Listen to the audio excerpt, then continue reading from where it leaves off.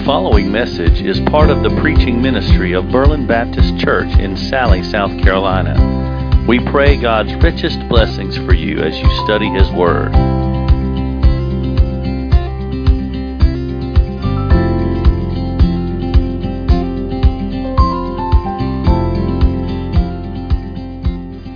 If you would turn in your Bibles to the second chapter of Acts.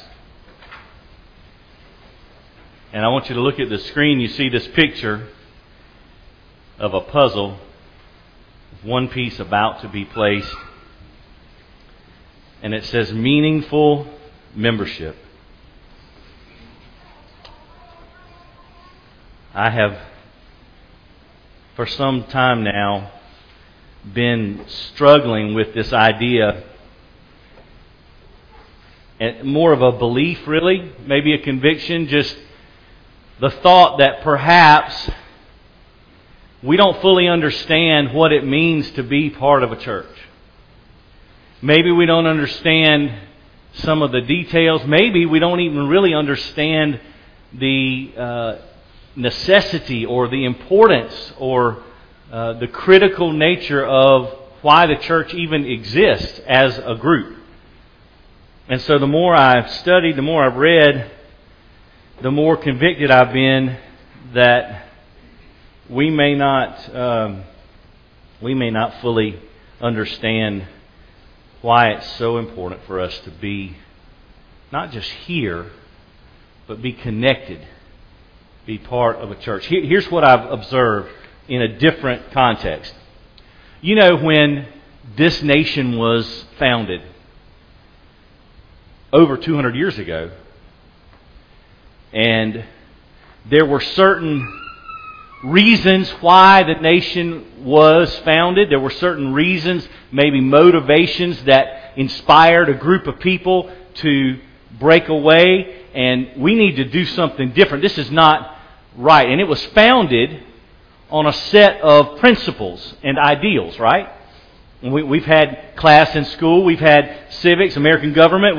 We have studied U.S. history, I hope, and we're understanding. Yeah, hopefully we've studied history, because you know the old saying, it's attributed to Winston Churchill, but I think someone else actually said it.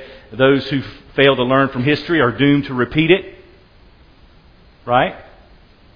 So when this country was founded as a new nation, a new sovereign nation, it had certain principles and ideals.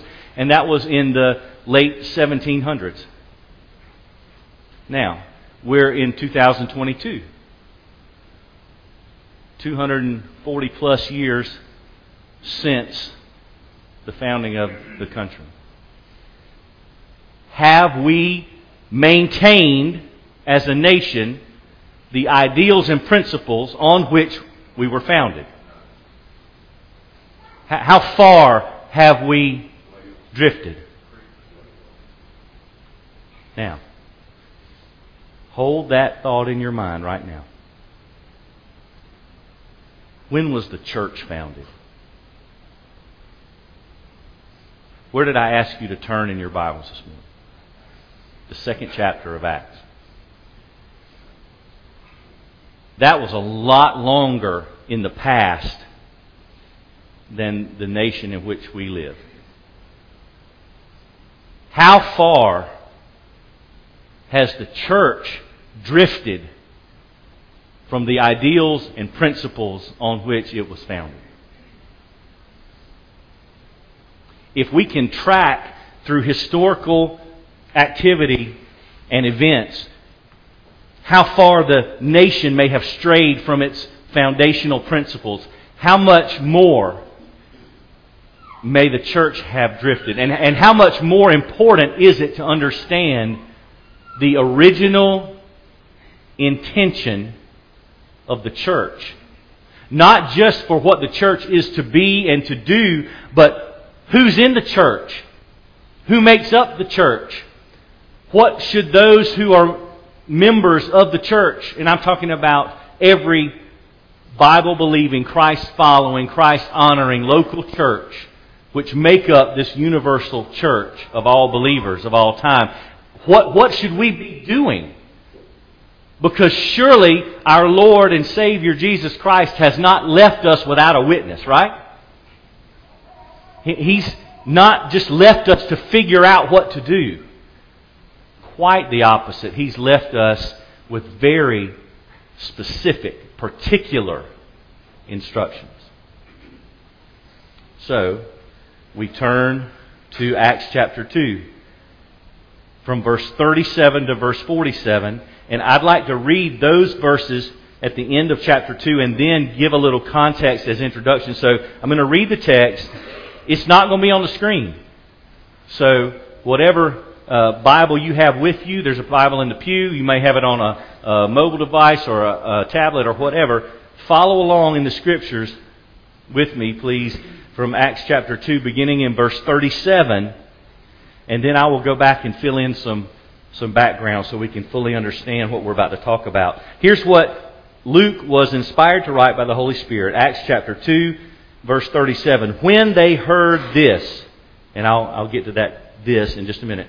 When they heard this, they were pierced to the heart. And they said to Peter and the rest of the apostles, "Brothers, what should we do?" And Peter replied, "Repent and be baptized, each of you, for the forgiveness of your sins, and you will receive the gift of the Holy Spirit." And I should say, repent and be baptized, each of you, in the name of Jesus Christ, for the forgiveness of your sins. Verse 39. For the promise is for you and for your children and for all who are far off, as many as the Lord our God will call. With many other words he testified and strongly urged them, saying, "Be saved from this corrupt generation." So those who accepted his message were baptized. And that day, about 3,000 people were added to them. They devoted themselves to the apostles' teaching, to the fellowship, to the breaking of bread, and to prayer. And everyone was filled with awe, and many wonders and signs were being performed through the apostles. Now all the believers were together and held all things in common. They sold their possessions and property and distributed the proceeds to all as any had need. Every day they devoted themselves to meeting together in the temple, and they broke bread from house to house. They ate their food with joyful and sincere hearts, praising God and enjoying the favor of all the people. And every day the Lord added to their number those who were being saved. Father, I pray in Jesus' name, please help us. Please teach us. Please speak to us. Please give us understanding. Please be gracious and merciful to us. Give us the gift of conviction. And as I just heard prayed last week by another pastor, if you do nothing, O God, nothing will be done. So I pray you will do something in us, through us, for us, but for your glory above all. In Christ's name, amen. Now, allow me to give you some background. You have to go back to really understand those verses we just read. If you want to understand the full picture, you have to go back to the middle of chapter 1. And if you want to keep your Bible open so you can kind of flip around, I'll try to reference some verses. I'll try to help to show where these things... I'm not just making up a story here. I'm trying to go straight from the text of Scripture. What does it say? What does it tell us? So here's the thing. When we read our passage, we first start with this phrase, when they heard this. Well, what's the this? What'd they hear? Well, ultimately they heard the Apostle Peter preach a powerful message sharing the gospel from verse 14 down to verse 36 of chapter 2. That's the full message. But in the immediate context, in verse 36, Here's the culmination of the gospel story. Here's the climax of what Peter was preaching to all these people that were gathered in Jerusalem. Verse 36, he says, "Therefore, let all the house of Israel know with certainty that God has made this Jesus, whom you crucified, both Lord and Messiah," Lord and Christ. And so that final statement in that sermon, the first sermon of the early church, look at the response or the feeling of the people in verse 37. When they heard this, they were pierced to the heart. And they said to Peter and the rest of the apostles, "Brothers, what should we do?" So here's the first principle, and I apologize for I didn't know where, how to, other than being really lengthy, how to really delineate all these points, the principles that we're going to see. So there's no outline on the PowerPoint. I want you to tune in and just listen. I'm going to try to share what God has put in my heart about the church for us to know. They heard this, they were pierced to the heart. So the first principle here is, when you hear the gospel, it demands a response. The gospel demands a response. Now, you may think, well, what if I don't respond? Well, then you just responded. Let me clarify how that works. If I share the gospel with you and you say, well, not right now, I'm not sure, you have effectively said no, at least for the time being. Okay? So there is no, I'm not sure, let me think about it. There is no middle ground. When you hear the gospel message and the Holy Spirit is either working in your heart or not yet to work in your heart, or maybe we're ignoring what the Holy Spirit is saying to us in our hearts, whatever the case may be, if we don't say yes to Jesus, we have said no to Jesus. And that is so critical to understand for the obedience to the Word and the good of the church. When these folks heard the gospel, they were pierced to their heart. And they immediately said, what do we need to do? We can't just do nothing. We have to do something.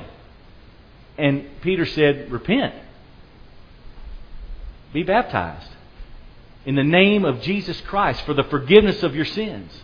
And you'll receive the gift of the Holy Spirit. And so the response to the gospel. Now, we should go back and do a little more background to understand who we're talking about here. Who is they? We talked about the this, Peter preaching, that last statement in verse 36. But who's the they? Now, this is when we go back to chapter 1.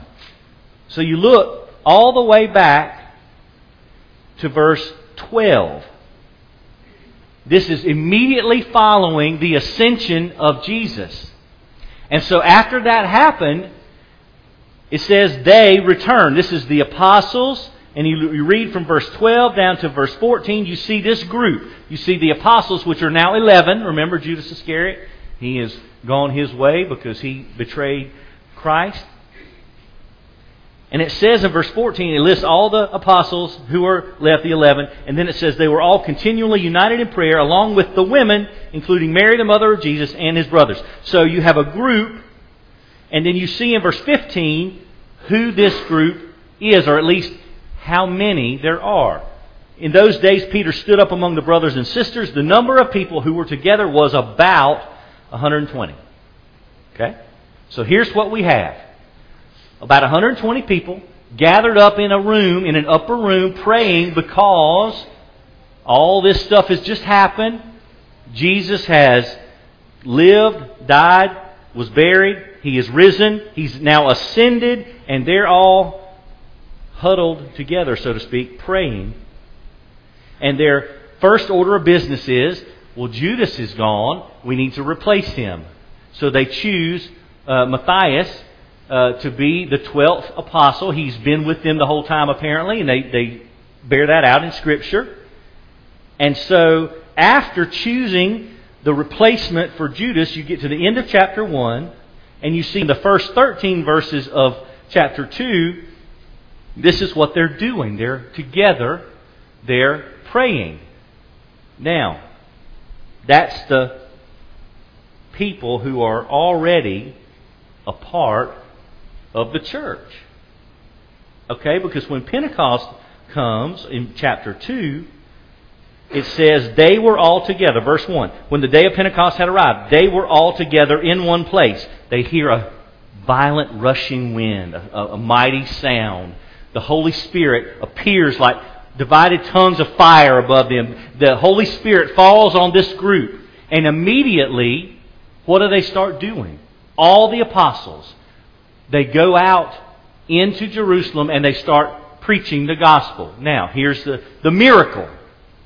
The miracle is there are people from every nation gathered in Jerusalem. Multiple nations, multiple languages. And it says in Scripture here in the first part of chapter 2, if you read from verse 5 on down, the apostles were preaching. So not only two miracles, the apostles were preaching in multiple languages through the Holy Spirit. The people were all hearing the message in their own native language.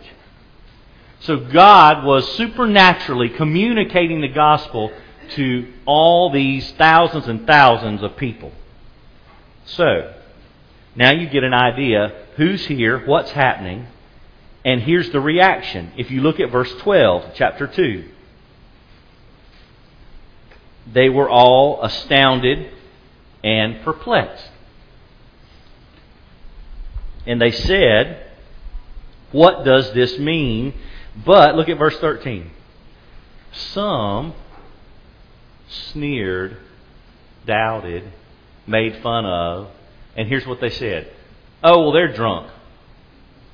They're drunk on new wine," verse 13. Now, let me pause just a moment to interject some human commentary. Anybody ever seen somebody who's drunk? I have. I've seen a lot of people who've been drunk. And years and years and years ago, before I was following Jesus, I was right in there amongst them. Let me tell you something I know about drunk folks. You know what drunk folks do not do? They do not speak with greater clarity when they're drunk. They don't make sense, usually. Their words are slurred. They're not articulate. They don't make much sense. And they certainly don't speak in multiple languages and tell the truth of Jesus Christ. So I'm just here to tell you, this is complete nonsense. This is when someone responds to the gospel and the movement of the Holy Spirit of God in this way, it is clearly, this is convicting me. I don't want to hear it. I might have to respond. So I can assure you, none of these folks were drunk. They might not be, as Paul would write in Ephesians 5, they weren't filled with wine. They were filled with the Holy Spirit of God.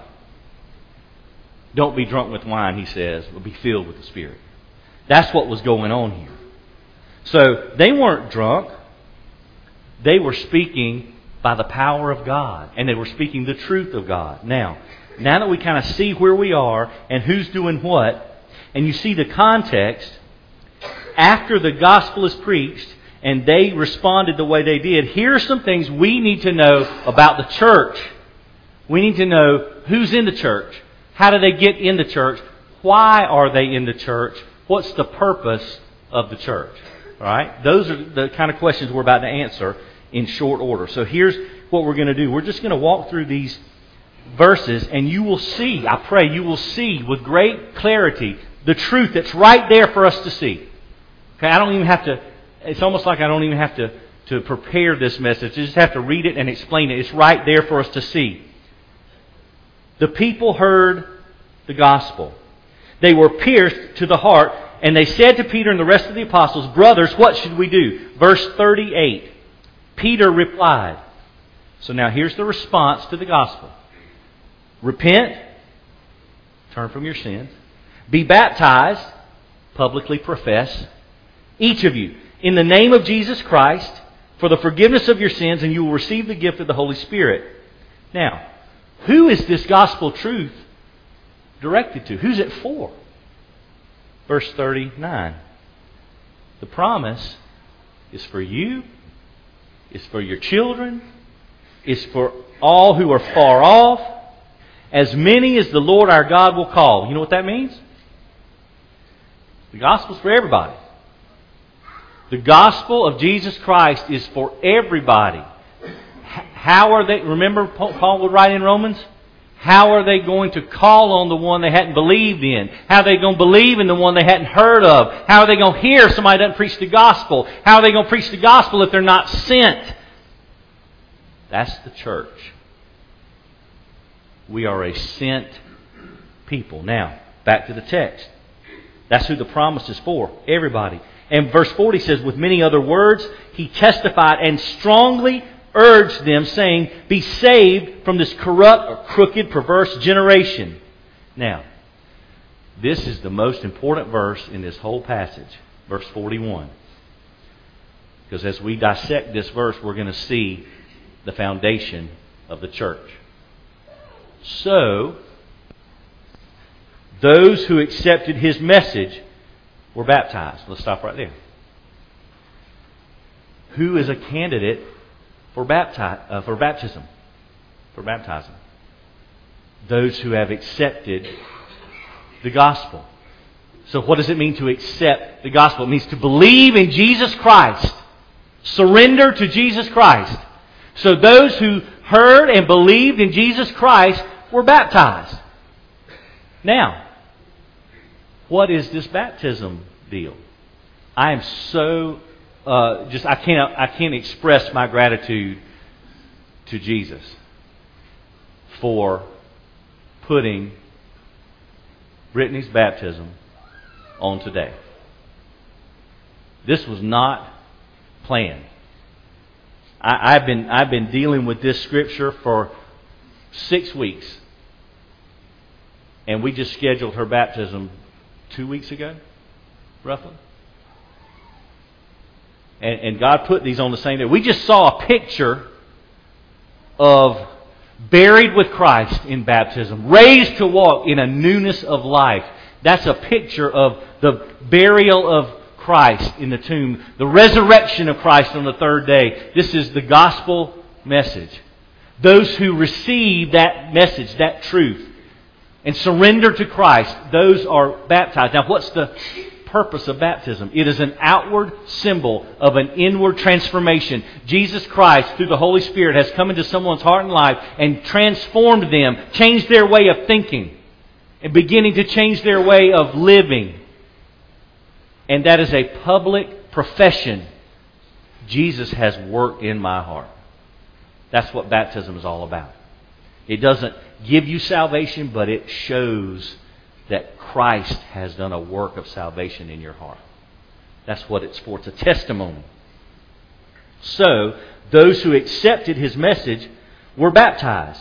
And what is the result of that? And that day, about 3,000 people were added to them. So let's talk about that for a minute. Who added these about 3,000 to the church? God did. God did. You know how I know that? Because it's the message of Christ in the gospel, which is a message of God Almighty through His Son. And those who receive the message and believe it and surrender and repent of their sins are then baptized. And so God has added people to His church. Now, look at the last word. Them. Who's the them? Well, remember back in chapter 1? About 120 people gathered in the upper room, praying. The Holy Spirit comes down and falls upon them. And that's the beginning of the church when the Holy Spirit comes on the day of Pentecost. And so these 3,000 were then added to the 120. The point is, there is a clearly designated group of people. Now you might say, okay, well that's great. Well, why does that matter? Well, here's why it matters. In all of creation, God has marked out for Himself a people a people that is representative of Him. So how does one become a part of that clearly designated group of representatives of Christ? Well, here's how. We just read it. Somebody preaches the gospel, the story, the good news of Jesus. Those who hear that truth of Christ and receive that message, accepted that message, and then they surrender, they repent of their sins, and then having believed in Christ, they are baptized, publicly proclaiming their allegiance to Jesus. That's how you get into the body of Christ. So why is that important? Here's why. Everybody, please don't miss this. Everybody who claims or proclaims the name of Jesus to be a member of the family of God is also, by definition, saying, I have heard the gospel, I have believed the gospel, and because of believing in Christ by faith, I have repented of my sins, turned away from my sins, I have surrendered to Jesus, I'm following Him. Therefore, I've been baptized to let everybody know I belong to Jesus Christ. He bought my freedom with His blood. And so, from this day forward, I am commissioned to represent Jesus to the world. That is a big deal. Church, listen here, I'm going to make the argument right now. Church, the local church, the visible expression of the family of God. Church, for the Christian, is not an option. It's a command.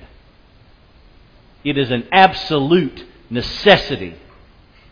I have people tell me all the time, yeah, I believe in Jesus, but I just like, I don't really like the organized church. I don't go to church. I'm not a part of a church. Really? Well, then are you really a Christian? Does that hurt anybody's feelings? I'm sorry. No, I'm not. Not at all. Not at all. Because this is what the Bible says. The Bible, God's Word, God Himself never, ever intended for someone who claims to believe in Jesus Christ, having repented of their sins, surrendered to Him, and following Him daily. God never intended for anyone like that not to be connected to His church. That's not in His plan.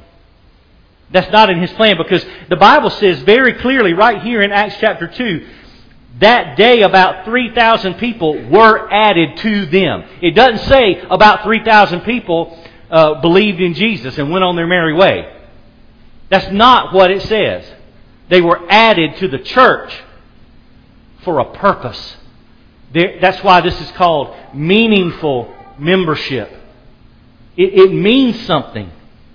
Now, if that's who the church is, what does the church do? If that describes you, if you have heard the gospel, if by faith, by the grace of God, you have believed the message of Jesus Christ, and so you have surrendered, you've repented of your sins, and then you've been baptized to publicly profess your faith in Jesus Christ.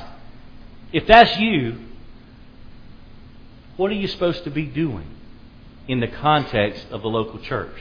Verse 42. They devoted themselves. You know what that means? That means I'm not holding anything back. I am devoted to these things. And look at verse 42. I'm devoted to the apostles' teaching.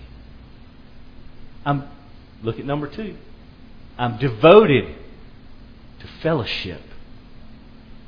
I'm devoted to the breaking of bread, which is not just eating meals, it's the Lord's Supper. It's communion. It's reminding ourselves of the body and the blood of Christ. And then I'm devoted to prayer. Those things, the church, those who were added, those who had accepted the message of Jesus, believed by faith, surrendered, repented, got baptized, publicly professed, now they're added to the church. And here's what they're doing. They're devoted to the apostles' teaching, to the fellowship, to the breaking of bread, and to prayer. And so if that's what they're devoted to, what is the consequence of being devoted to those things? Well, let's keep reading. Verse 43. Because they're devoted to those things, everyone was filled with awe. Wonders and signs were being performed through the apostles.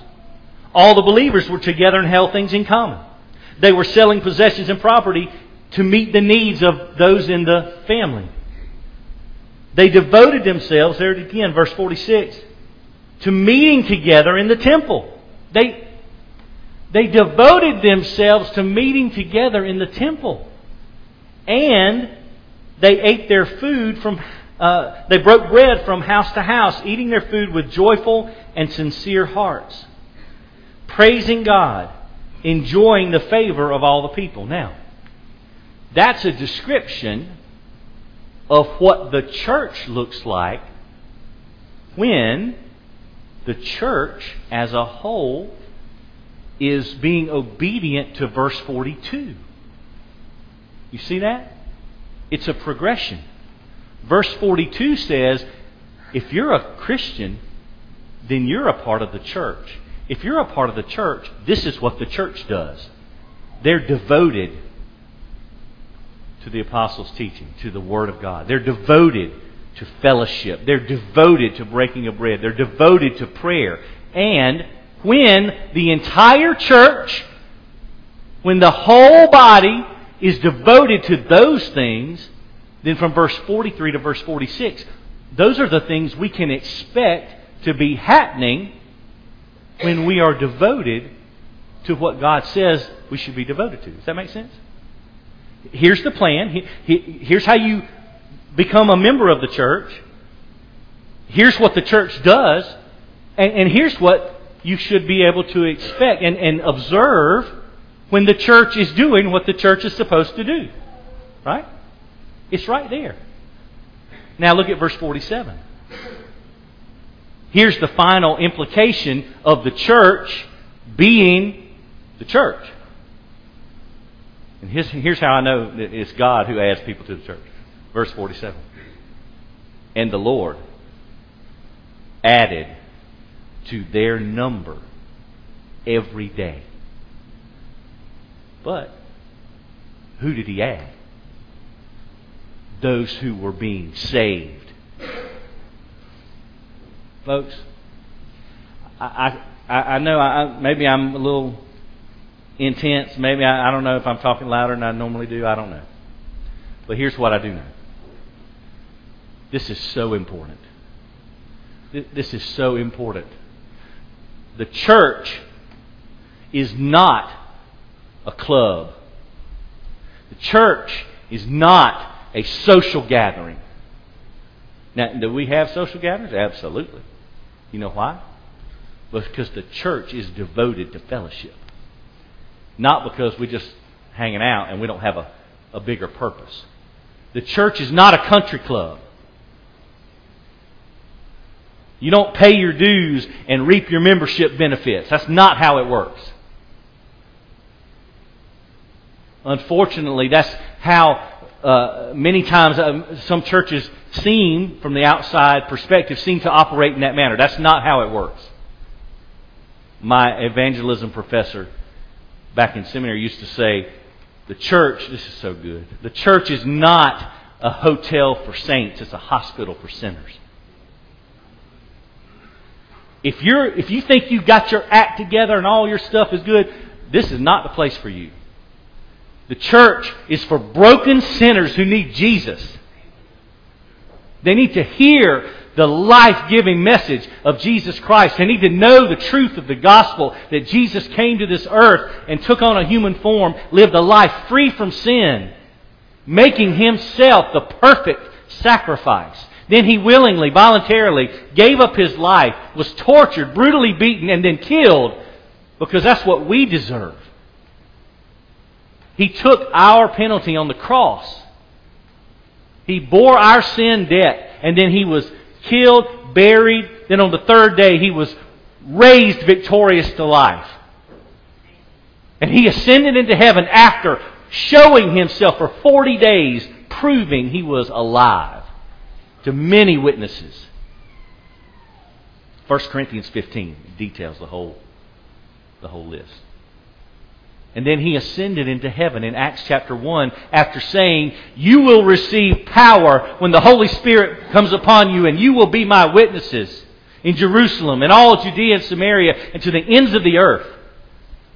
And then He went back to heaven and He took His rightful spot at the right hand of the throne of God. That's the gospel.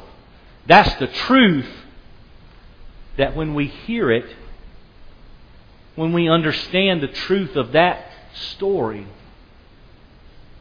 the Bible says in Acts 2:37, when they heard this, they were pierced to the heart. And they asked Peter and the other apostles, "Brothers, what should we do?" And Peter said, "Repent. Repent and be baptized in the name of Jesus Christ for the forgiveness of your sins, and you'll receive the gift of the Holy Spirit."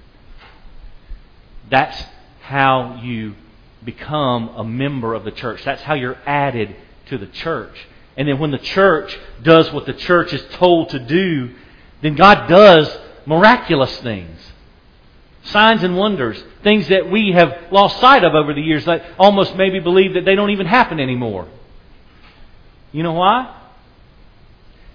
I fear it's because many churches are not devoted to the things God tells us to be devoted to. We're devoted to some things.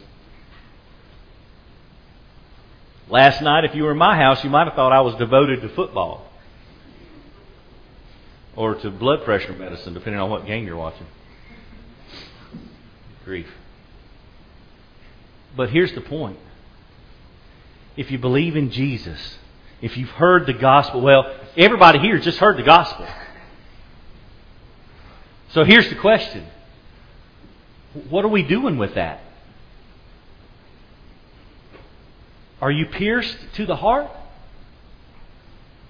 Are you compelled? I need to do something about that. I can't just hear that and just walk away like nothing happened. Am I a member of the church? And before I answer that question, maybe I should back up just a bit and say, what have I done with Jesus? Because that'll probably answer the question for me about being a member of the church. What have I done with Jesus? When I've heard the gospel, have I responded in repentance and faith? Have I turned from my sin? Does that mean perfection? Absolutely not. But it does mean the Holy Spirit is redirecting your goals in life. Changing your want-tos. And saying, hey, you're going to trip and fall here and there, but my goal is I'm following Jesus. I'm gonna fall short, I'm gonna fail, and He's gonna pick me up, and I'm gonna keep going. I won't be perfect till I get to heaven. But while I'm here, I'm gonna press on toward Jesus. So what are we doing as a church? How have we responded to the gospel? How have we understood being added to the church by a credible profession of faith in Christ, by baptism? What comes after that? Read Acts 2:42 through 47. Plaster it on your wall. Read it every day. What are we devoted to? And here's where we're going next week, and maybe in more clarity. Do you know why many churches don't or can't or won't practice biblical church discipline? Because if we try to follow Scripture and say, hey, there's sin in your life and this is not good for you, this is harmful to you, and we love you and we don't want to see you go that direction. Please turn from your sin. Come back to Jesus. That's what church discipline looks like. You know why many churches don't do that? Because there's churches everywhere. And oftentimes, rather than confront their sin and deal with it and seek forgiveness from Christ, many people will just look at you and say, fine, I'll just go over here. I'll just go to a different church.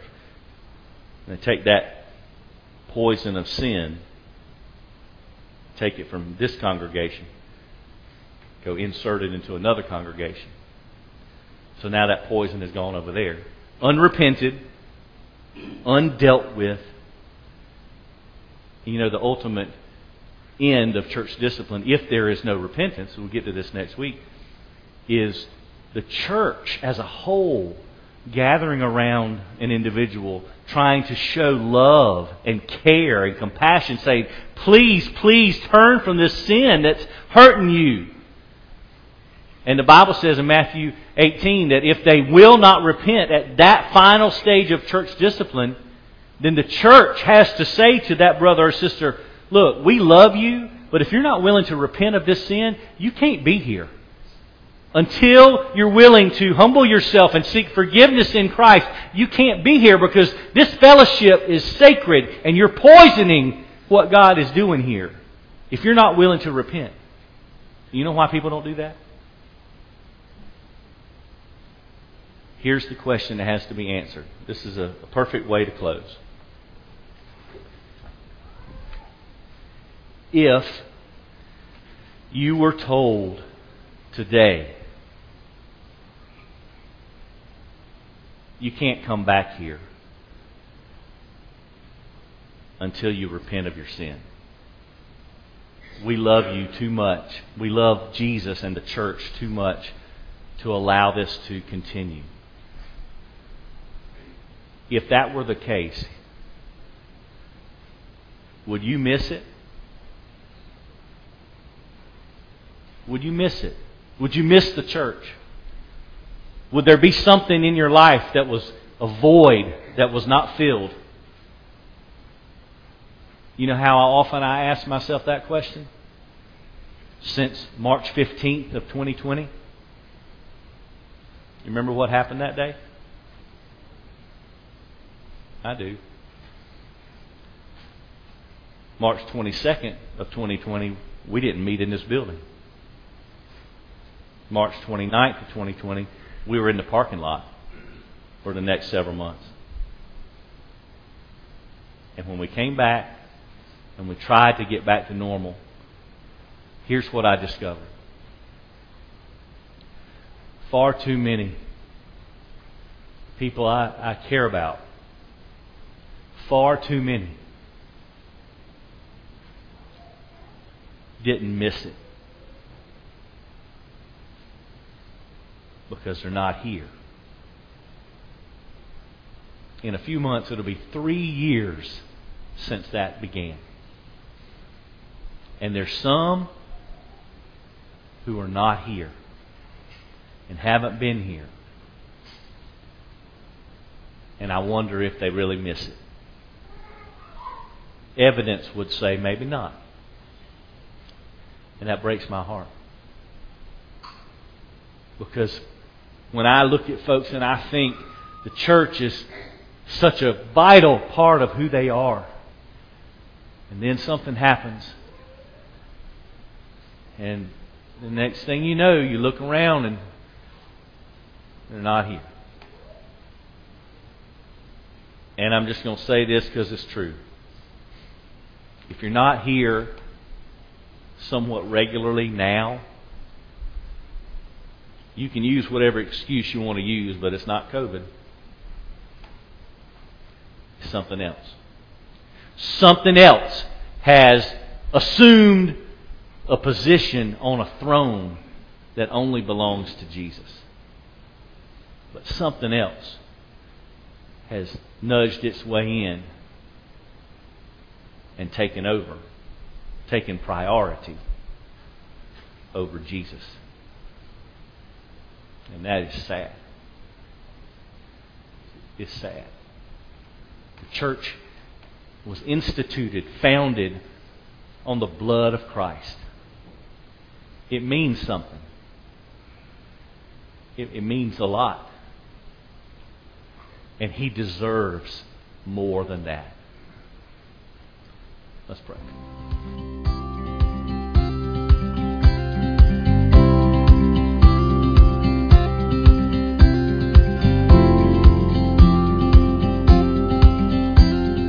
Thank you for listening to this message from God's Word. For more information on Berlin Baptist Church, we invite you to explore our website at www.berlinchurchsc.org.